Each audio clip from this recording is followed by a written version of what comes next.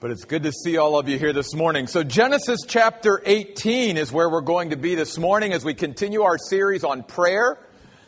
And after looking for 2 weeks at the instructions of Jesus on prayer, we're actually going to get to an actual prayer, if you will, of one in the Bible. And this one is Abraham and his intercession for the cities on the plain. Many times what are more commonly known as Sodom and Gomorrah, but there were other cities as well. And what we're going to discover this morning, I think, are a couple of things. One is that prayer is not a standalone exercise by us as Christians. You know, sometimes we might think that when I pray to God that prayer is then something that I do and it doesn't connect with anything else in my relationship with God or my spiritual life. But what we're going to see this morning is it's actually a continuation of a healthy interaction and relationship with God. And it's not something that God ever designed to stand alone.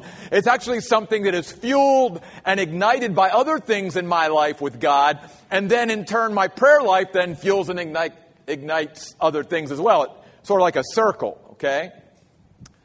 The second thing we're going to see today is what reinforces sort of the things we've been talking about the first couple of weeks. Is that God designed prayer to be something that solidifies in our life who He is. We've got to know who God is, and prayer enables us to do that. And then third, God wants to use prayer in our life to shape our heart, to change our hearts, maybe. Obviously, to make our heart more like His heart as He looks out upon this world. And so we're going to see that today as well. So before we actually get to, if you will, Abraham's prayer, I want to go back to the beginning of chapter 18 of Genesis and show you what sort of leads to Abraham responding to God in prayer.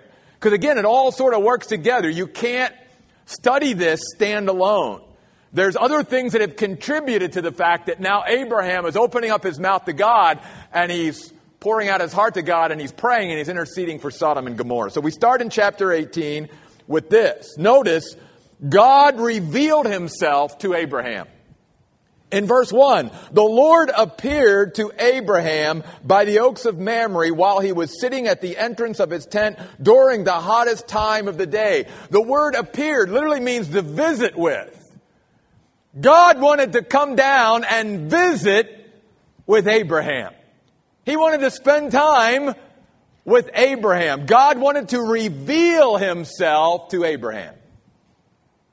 Can I say to you today, God wants to visit with you today. He wants to spend time with you today. He, as the God of the universe, wants to reveal Himself to you. Now, here's the important thing. God will always come down and seek to visit with us and reveal Himself to us. But in order for this to continue, we have to respond the way Abraham did. Because notice here then in verse 2 and verse 3, Abraham welcomed God's revelation. Notice what it says. Abraham looked up and saw 3 men standing across from him. I believe 2 of these 3 were angels and 1 was the Lord Himself. A pre-Bethlehem appearance of Jesus in the Old Testament. And he saw 3 men standing across from him, and when he saw them, he ran from the entrance of the tent to meet them and bowed low to the ground. He said, "My Lord, if I have found favor in your sight, do not pass by and leave your servant. Do not pass on. Stay." I welcome this revelation. I welcome this visit. I want you to stay. Let's interact for a while. And so we see that when God comes and wants to visit with us and stay with us, that He's hoping, like Abraham, we'll have the same response. God, this is good. Thanks for coming by and visiting. I welcome it. And notice something I think is important, especially for us Americans. we've got to obviously be people that have somewhat of a schedule and plan and all that. Nothing wrong with that. But we better in our lives have enough flexibility, because we don't know all these times that God really wants to come in and visit with us and reveal some more of himself to us. And if we're so locked in, we're not going to respond like Abraham. We're going to go, God, this isn't a good time for me. Can you come back later? And I think what we have to learn to do as believers in Jesus Christ is have somewhat of a flexibility, so that when we know God is speaking to us and wants to visit with us for a while and wants to reveal himself, that we're like Abraham, say, oh yeah, God, you know what? I had some other things planned, but obviously this is the priority. This is more important. Let's stay for a while and let's interact. And that's what we see Abraham doing here. And because Abraham welcomed God's revelation and said, God, you stay. Let's interact. Notice what happens. Fellowship resulted. And by the way, I have to, you know our church, if you know our church at all, you know we're all about food. But you'll notice that food was very part of the fellowship that Abraham wanted to have with the Lord and these two angels. In fact, it was a way for him to express himself in a loving, caring way to these very special visitors. So notice what it says in verse 4. Let a little water be brought so that you may all wash your feet and rest under the tree. Let me set a bit of food so that you may refresh yourself, since you have passed by your servant's home. And after that you may be on your way. All right, they replied. You may do as you say. And notice something else. Even though Abraham was a man who had great wealth and influence and had many servants himself, that he only asked one servant to do some cooking for him, but the rest he and his wife did themselves. They sort of threw together at the last minute a pretty good meal, if you will. Because notice what it says in verse 6. So Abraham hurried into the tent and said to Sarah, quick. You can just see a husband doing this, right? Take 3 measures of fine flour, knead it, and make some bread. Then Abraham ran to the herd. Not like he asked his wife to do everything. He ran to the herd. He chose a fine, tender calf and gave it to a servant, probably his head chef, if you will, his cook, who quickly prepared it. Then Abraham took some curds and milk along with the calf that had been prepared and placed the food before them. And they ate while he was standing near them under the tree. Literally, the word near means face to face. As these 3 visitors were entering into fellowship, there's Abraham face to face with the Lord himself and these 2 angels. So notice again what's happened. God comes down and wants to visit with Abraham. He wants to reveal himself to Abraham. Abraham welcomes that revelation and says, yeah, Lord, stay. And because he welcomed that revelation, fellowship happened. You see? Fellowship happened. They were sharing a meal and more time together. And that's really what God wants to do with us. He wants to fellowship with us. And it's not just about being around food. It's about interacting and spending time together and getting to know one another better and connecting on a deeper level. This is why at the Oasis we have potlucks. Folks, potlucks aren't just for the food, even though the food is fantastic here that you all bring. That's awesome that we get to enjoy that. But the main reason we have potlucks is not just to enjoy a good meal. It's to give ourselves as a church family time to fellowship, to interact, to get to know each other better. That's what real fellowship is. If I sit down with my brothers and sisters in Christ and I enjoy a great meal, but I don't interact with each other, I don't get to know anybody else better, then biblical fellowship has not happened. Because you'll notice something else here. That because they fellowshipped, there was now going to be further revelation and greater understanding that was going to come to Abraham. That's one of the main reasons why God wants to fellowship with us. Because again, the more time we spend with Him, the more time we interact with Him, then He begins to even reveal more of Himself and His plan and His thoughts and His mind to us. And when He does that, then you and I get greater understanding. We're like the light bulb goes off. Oh, okay, God, I'm starting to get this now. Reminds us of a verse we looked at a couple weeks ago on Tuesday night where Jesus said to His disciples, I no longer call you servants because servants do not know what the master's up to. I call you friends because everything I've heard from my Father, I've revealed to you. Now, think about that. I call you friends.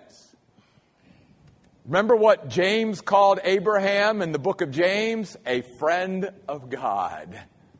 Why was Abraham called a friend of God? Because just like the disciples, God wanted to reveal Himself to Abraham.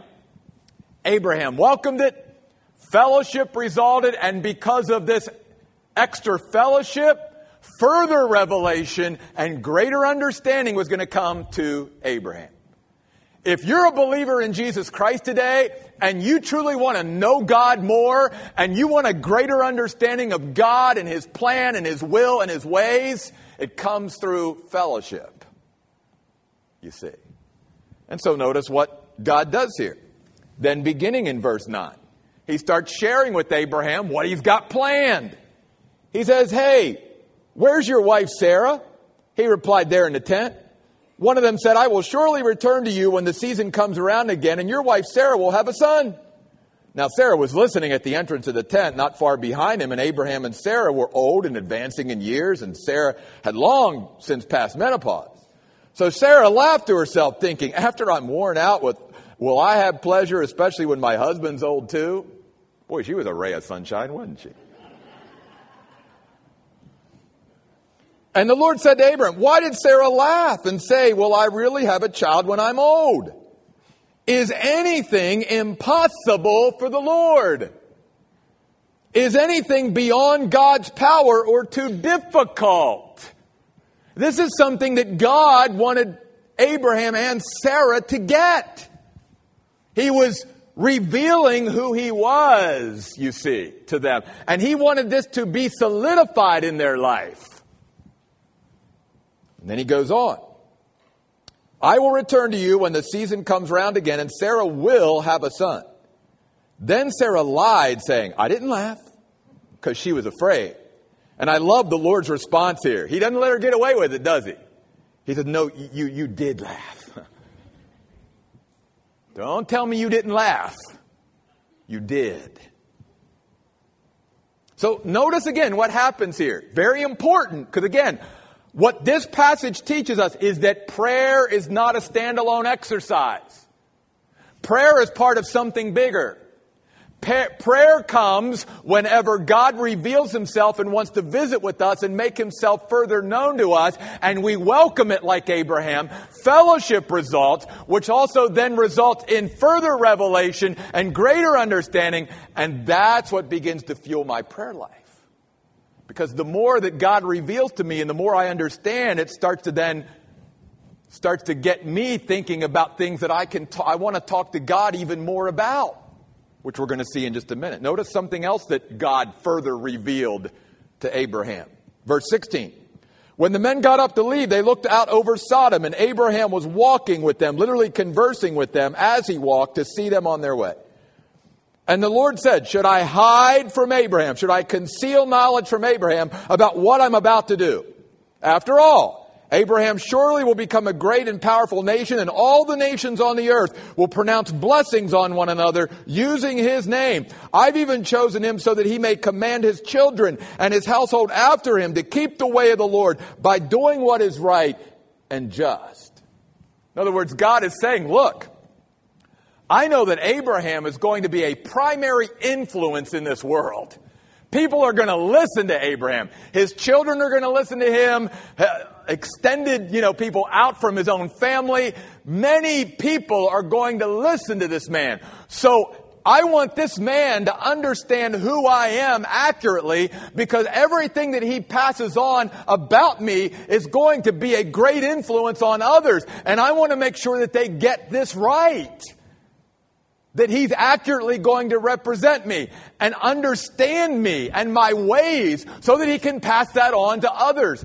We just had child dedication here this morning. And that's one of the great things that God wants to say to parents and grandparents and anyone who has influence on these young children. And that is, let's make sure that we're walking with God and that we've got God right so that we can pass accurately who God is and what God is all about to the next generation. Otherwise, the next generation will truly not know God like we do. It's our responsibility. And so, in verse 20, the Lord said, the outcry against Sodom and Gomorrah is so great, and their sin is so blatant, that I must go down and see if they are as wicked as the outcry suggests. If not, I want to know. Now notice something that's happening here, very important. God is literally, the God of glory, the God of the universe, is condescending and stooping down to our level as human beings. He's using human terms to describe the infinite, indescribable God that He is. That's why He uses these terms of humanness, if you will, to describe Him looking into the wickedness of Sodom and Gomorrah. Listen, He's an omniscient God. He knows everything all the time. But in order for Abraham to understand that God is about ready to judge these people, and God is not doing this casually or carelessly, that God has taken time to come down, if you will, and to examine the situation thoroughly to get a perfect and complete understanding about what's going on there in those cities before judgment comes. That's why He uses this language. He wants Abraham to get the fact that, again, what he's about to do, it's not like he hasn't put thought into it, and it's not like he doesn't know exactly what's going on. So he uses these terms, again, to describe who He is as the great God down to a level where Abraham and you and I can understand. Because if God tried to describe who He really was to us without using terms that we could relate to, we'd have a really hard time. Which is why it's just so incredible that at one time in history, the God of the universe was willing to, in a sense, envelop Himself in human flesh. Because He's so much greater than being contained in a body like ours. But He willingly did it to show accurately who God is and to demonstrate that to us. So notice then what happens. The two men, who I believe were angels, turned and headed toward Sodom, verse 22, but Abraham was still standing before the Lord. And it's out of all this now that Abraham approached the Lord and said, Lord, will you sweep away the godly along with the wicked? And now Abraham is responding in prayer. He begins to intercede for the places of Sodom and Gomorrah to the Lord. So again, notice how this is all happening. It all started because God revealed Himself to Abraham. Abraham welcomed God's revelation. Through that, fellowship with God resulted. Through that fellowship, further revelation and greater understanding was coming to Abraham. And it was out of that further revelation and greater understanding that now Abraham had to talk to God about some things, you see. That's why prayer is not a standalone exercise. It is incorporated in a healthy, ongoing connection with God and our personal relationship with God. It's born out of our fellowship and out of the revelation and understanding that God gives us when we spend time with Him. You see. So if a Christian is not allowing God to reveal Himself, and he's not visiting with God, if you will, when God wants to visit, and there's no fellowship taking place, then obviously our prayer life is going to suffer. Because they're all fueled out of the same thing. It's like a big circle. The revelation creates fellowship. The fellowship creates further revelation and understanding, and that fuels our prayer life. And then in turn, the more we pray, the more we interact and communicate with God and talk to Him about things, then that brings us right back around to more revelation, more fellowship, and it just goes on and on and on. It's this wonderful thing that God created. And that's what we see happening here. I wanted to say this as well. The word approached in verse 23 literally means to draw nearer. Abraham was now drawing nearer to God as he was about to converse with God and pray. And by the way, this is the first time in the Bible. Genesis 18 verse 23. This is the first time in the Bible that a human being initiates conversation with God. Up to this point, in human history, from Genesis 1:1 up through Genesis 18:22, anytime God was conversing with someone, God initiated the conversation. This is the first time a human being initiated conversation with God. And what's Abraham praying about here? Well, notice in his prayer a couple things. Because Abraham knows God to some level, and because he's already had fellowship with God and he knows God in a certain way, he's just simply solidifying who he knows God to be as he prays. You see. And also, God is using this moment in Abraham's life to shape Abraham's heart and to change Abraham's heart, because now Abraham is going to begin to pray and talk to God about people that he doesn't even know. And he's going to have a compassion and an empathy and a sympathy for people that he's never even met. And that's what God wants to do with us. In prayer, He wants to solidify who He is. And He also wants to create a heart like His for other people when we pray. And we see this in Abraham's prayer. Notice what Abraham prayed. Will you sweep away the godly along with the wicked? Verse 24. What if there are 50 godly people in the city, God? Will you really wipe it out and not spare the place for the sake of the 50 godly people who are in it? Far be it from you to do such a thing, to kill the godly with the wicked, treating the godly and the wicked alike. Far be it from you. Will not the judge of the whole earth do what is right? Now, a couple things. Notice what Abraham's, again, saying and what is being solidified in his mind. First of all, you'll notice something here. Abraham never tries to talk God out of judging. He never says, God, you're wrong to judge at all. That's not the question. Because guess what? Abraham knows God. He knows that his God is a holy, righteous God. And that part of His plan is that there will be judgment. There will be judgment. See, unlike today where you have, churches and false teachers and people out there say, well, the God of the Bible is a God of love, and therefore He'll never judge. You don't know our God. You don't know the God of the Bible. Because if you knew Him, you would know that judgment is part of Him and His plan. And it's not something that negates His love.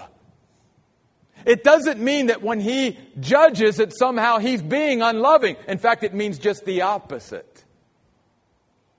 It's actually an expression of His love when He judges. It's a warped way people look at love today. Just like if you were to say, well, our society here in America is such an unloving society because we have courts and we have places where people are judged for breaking the law. And man, that should just not be. People should just be allowed to do whatever they want to do, whenever they want to do it. And they should just be allowed to just do it. And nobody should ever sit in judgment because that's unloving. Is that what you think of our society? I hope not.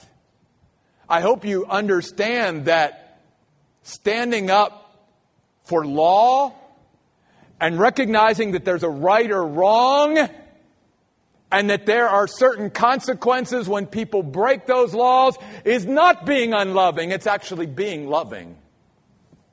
Or else chaos and anarchy will sweep over lands and nations will actually be destroyed.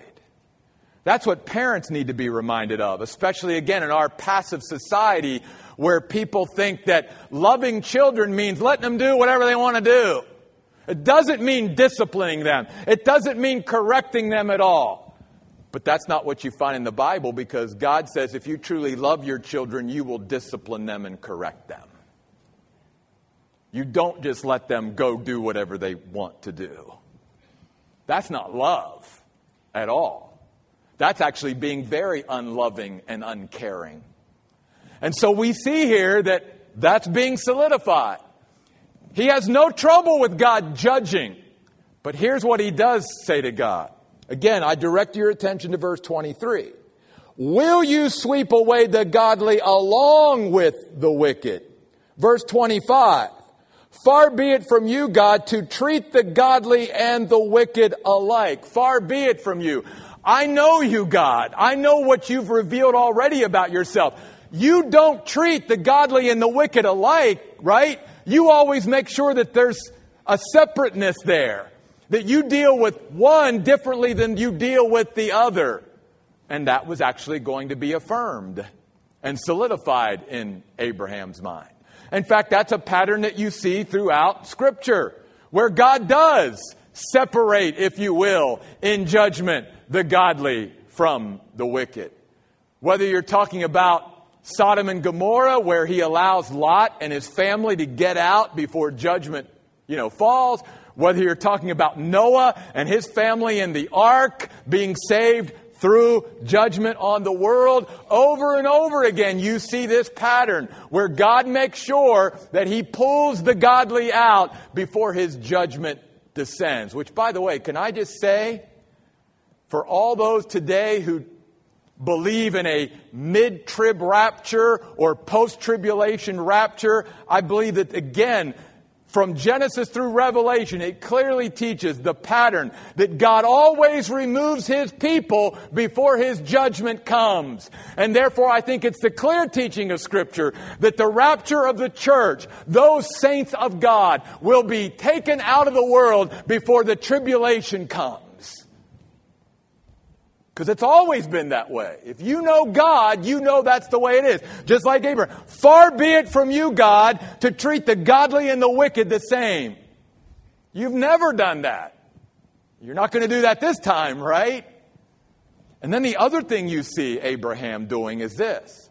When he begins to say to God, God, what if there's 50 righteous people? Would you spare the city if there's 50? What if there's 45? What if there's 40? What if there's 30? What if there's 20? Finally, what if there's 10? Would you spare the city, God, if you even found 10 righteous people? And God said, yeah, I would spare the city for 10. Then what's God saying? God's saying that he doesn't need a lot of people to be an influence on a greater majority. He's never needed that because he's God. He can take a very small minority of people and still influence a greater majority, which is what he's hoping his church will rise up and do today. Are we the majority in the world today? No, we're not. God doesn't need a majority. God just needs a small group of dedicated, committed, devoted believers to Jesus Christ to begin living it. And he'll turn the world upside down. That's who God is, you see. And so what we see here is God saying, if I felt and knew that there were enough righteous people to somehow influence that city and turn that city around, I'd spare it.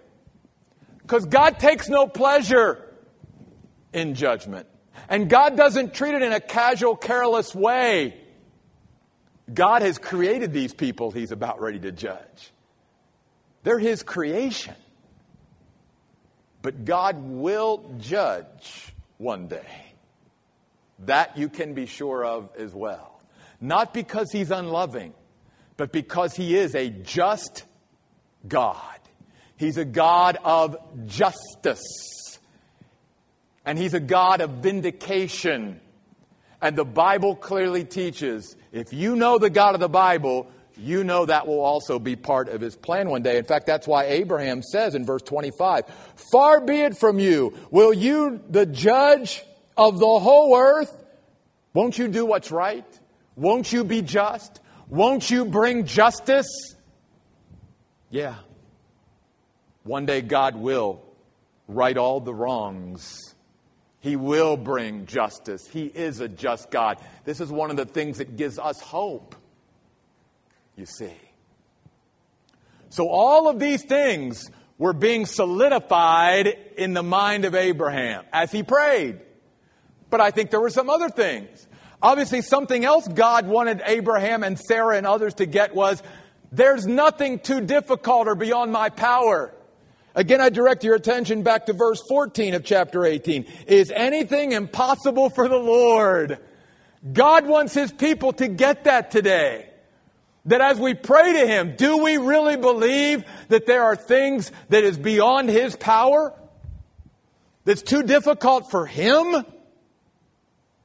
If we believe that He is a God that nothing is too difficult for, nothing is impossible for, then obviously that's going to encourage prayer.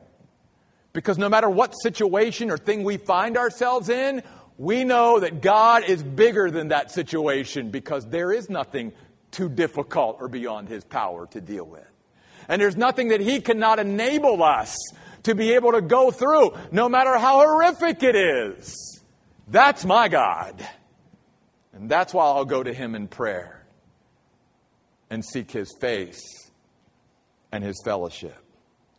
But again, I want to mention this. There's something else that was happening here.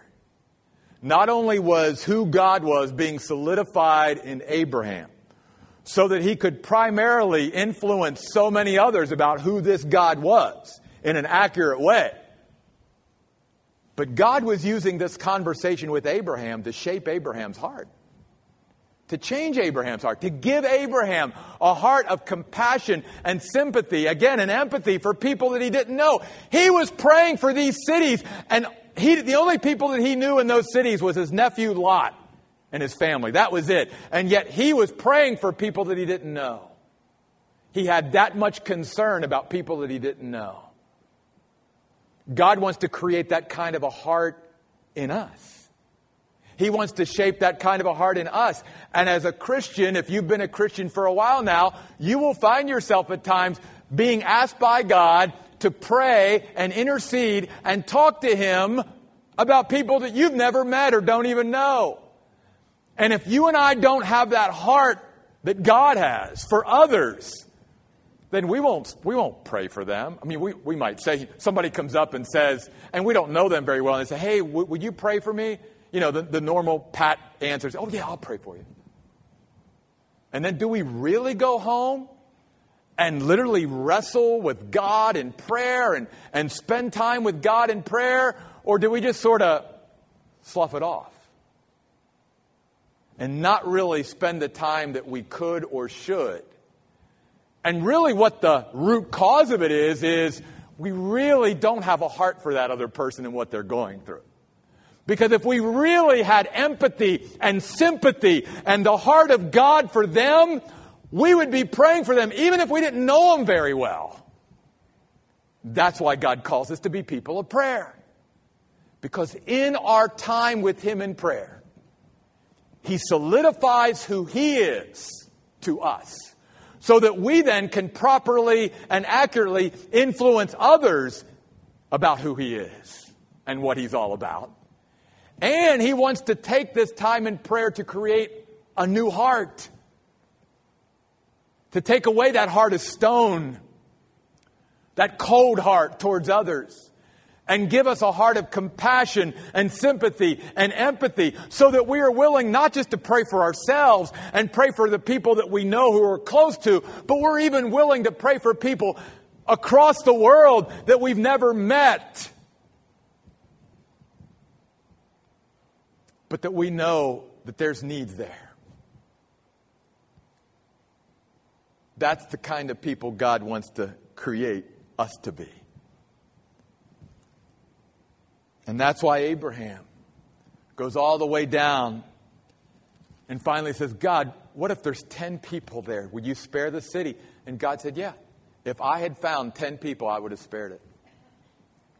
And then the Bible closes out chapter 18, verse 33, when the Lord went on his way, when he had finished speaking to Abraham, and Abraham returned home. And by the way, the words finished speaking literally means that God had accomplished his purpose in speaking to Abraham.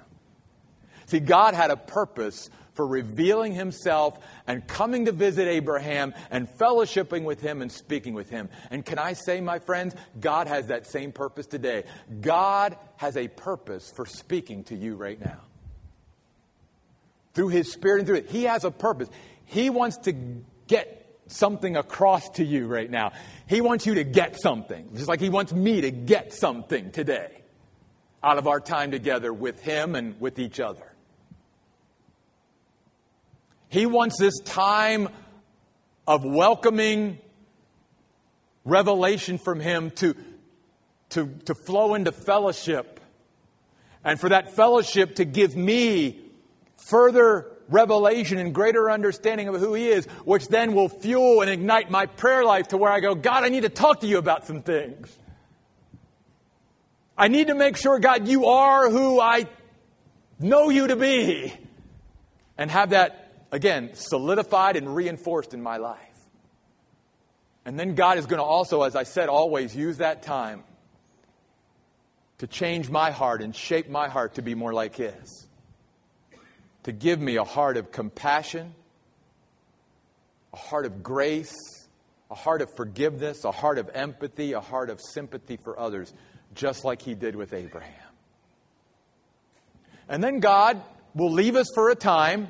Not that he ever literally leaves us, but what I'm saying is he'll leave us for a time and let that marinate, if you will.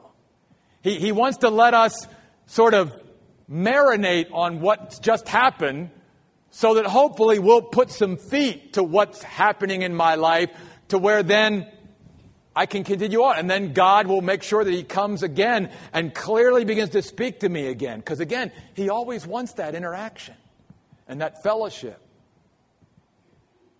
in my life. God wanted to visit with us today.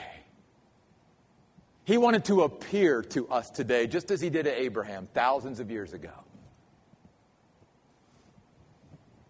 Are we taking advantage of the visit of God today upon us?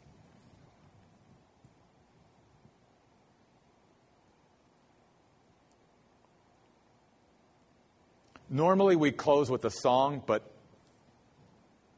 I'm going to ask our worship team just to stay where they are today, but I'm going to ask us to stand, please, and close.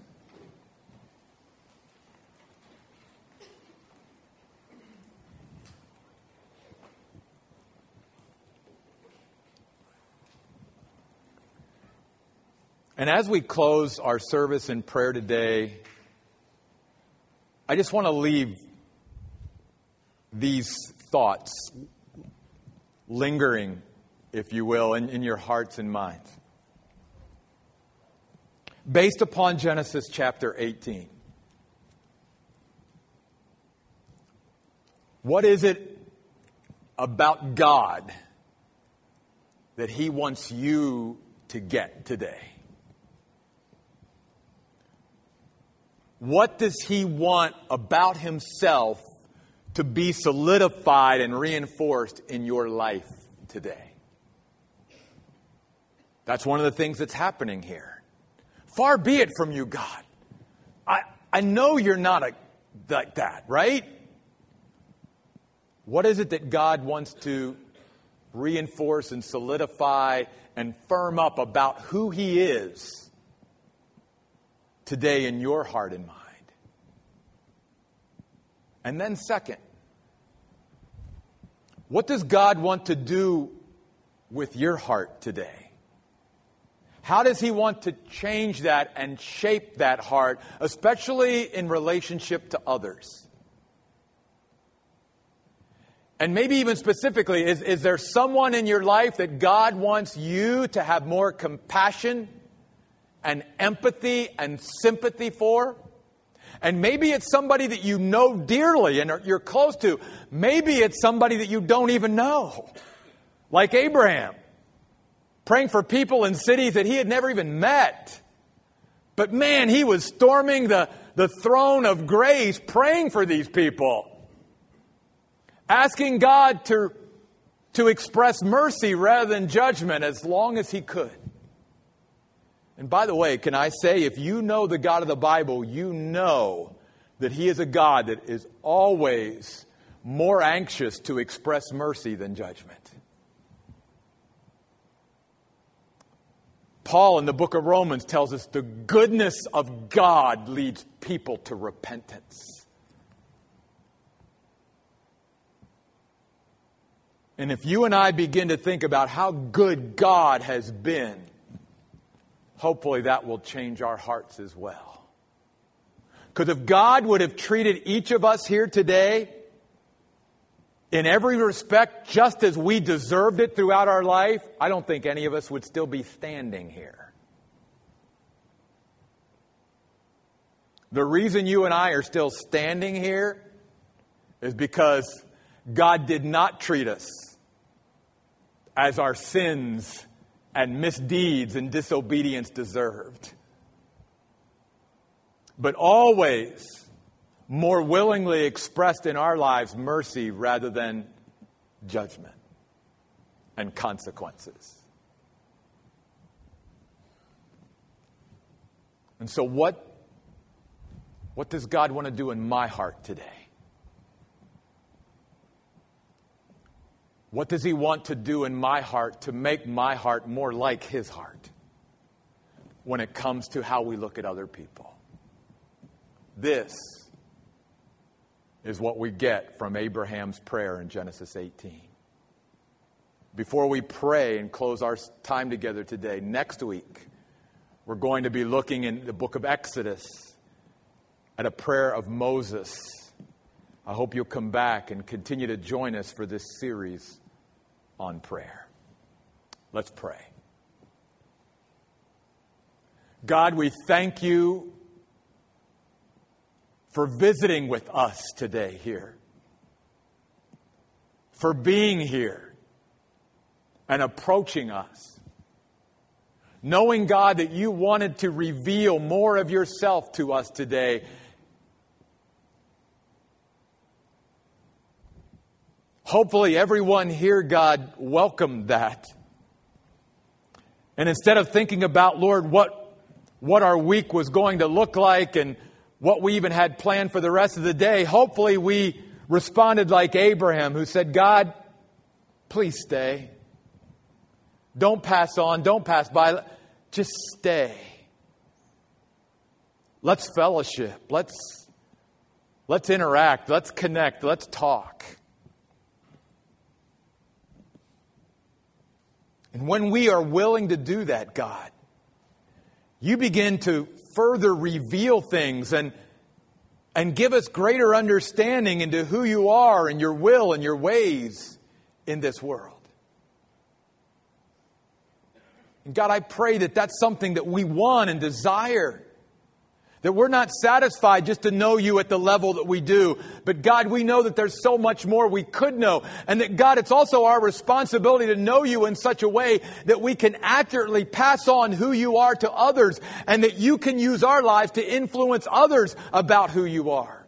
Whether it's to our children, our grandchildren, to this next generation, or to whoever it is, God. May we be willing to be a primary influence in other people's lives about you.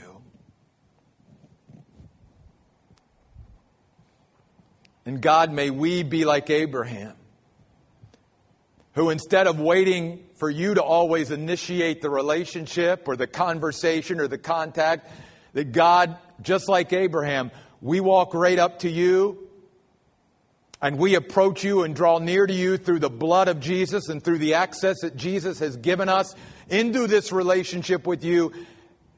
And we initiate conversation with you, God, and say, God, can we talk about some things? Can we converse about some things? And the great thing about God, unlike human beings, is God is always available. God will never hang up on us. God will never put us on hold. God will always be there to talk when we want to talk. And so, God, I pray that you would give us a desire to reach up and to reach out to you in prayer like never before. And help us to see today, God, that prayer is not an independent exercise in our Christian life. It's all part of a dynamic and growing and healthy relationship with you. God, may your people rise up today and be the people of God. And be known as the friends of God, whom you are revealing things to and giving greater understanding to. Light a fire, God, in this church and in our lives that will not be extinguished. Help us truly to burn for you, God, in the world in which we live. For this world desperately needs you. May they see you, God, clearly and accurately through us. We pray in Jesus' name. Amen. Thank you guys for being here. See you, some of you, Tuesday night. God bless you.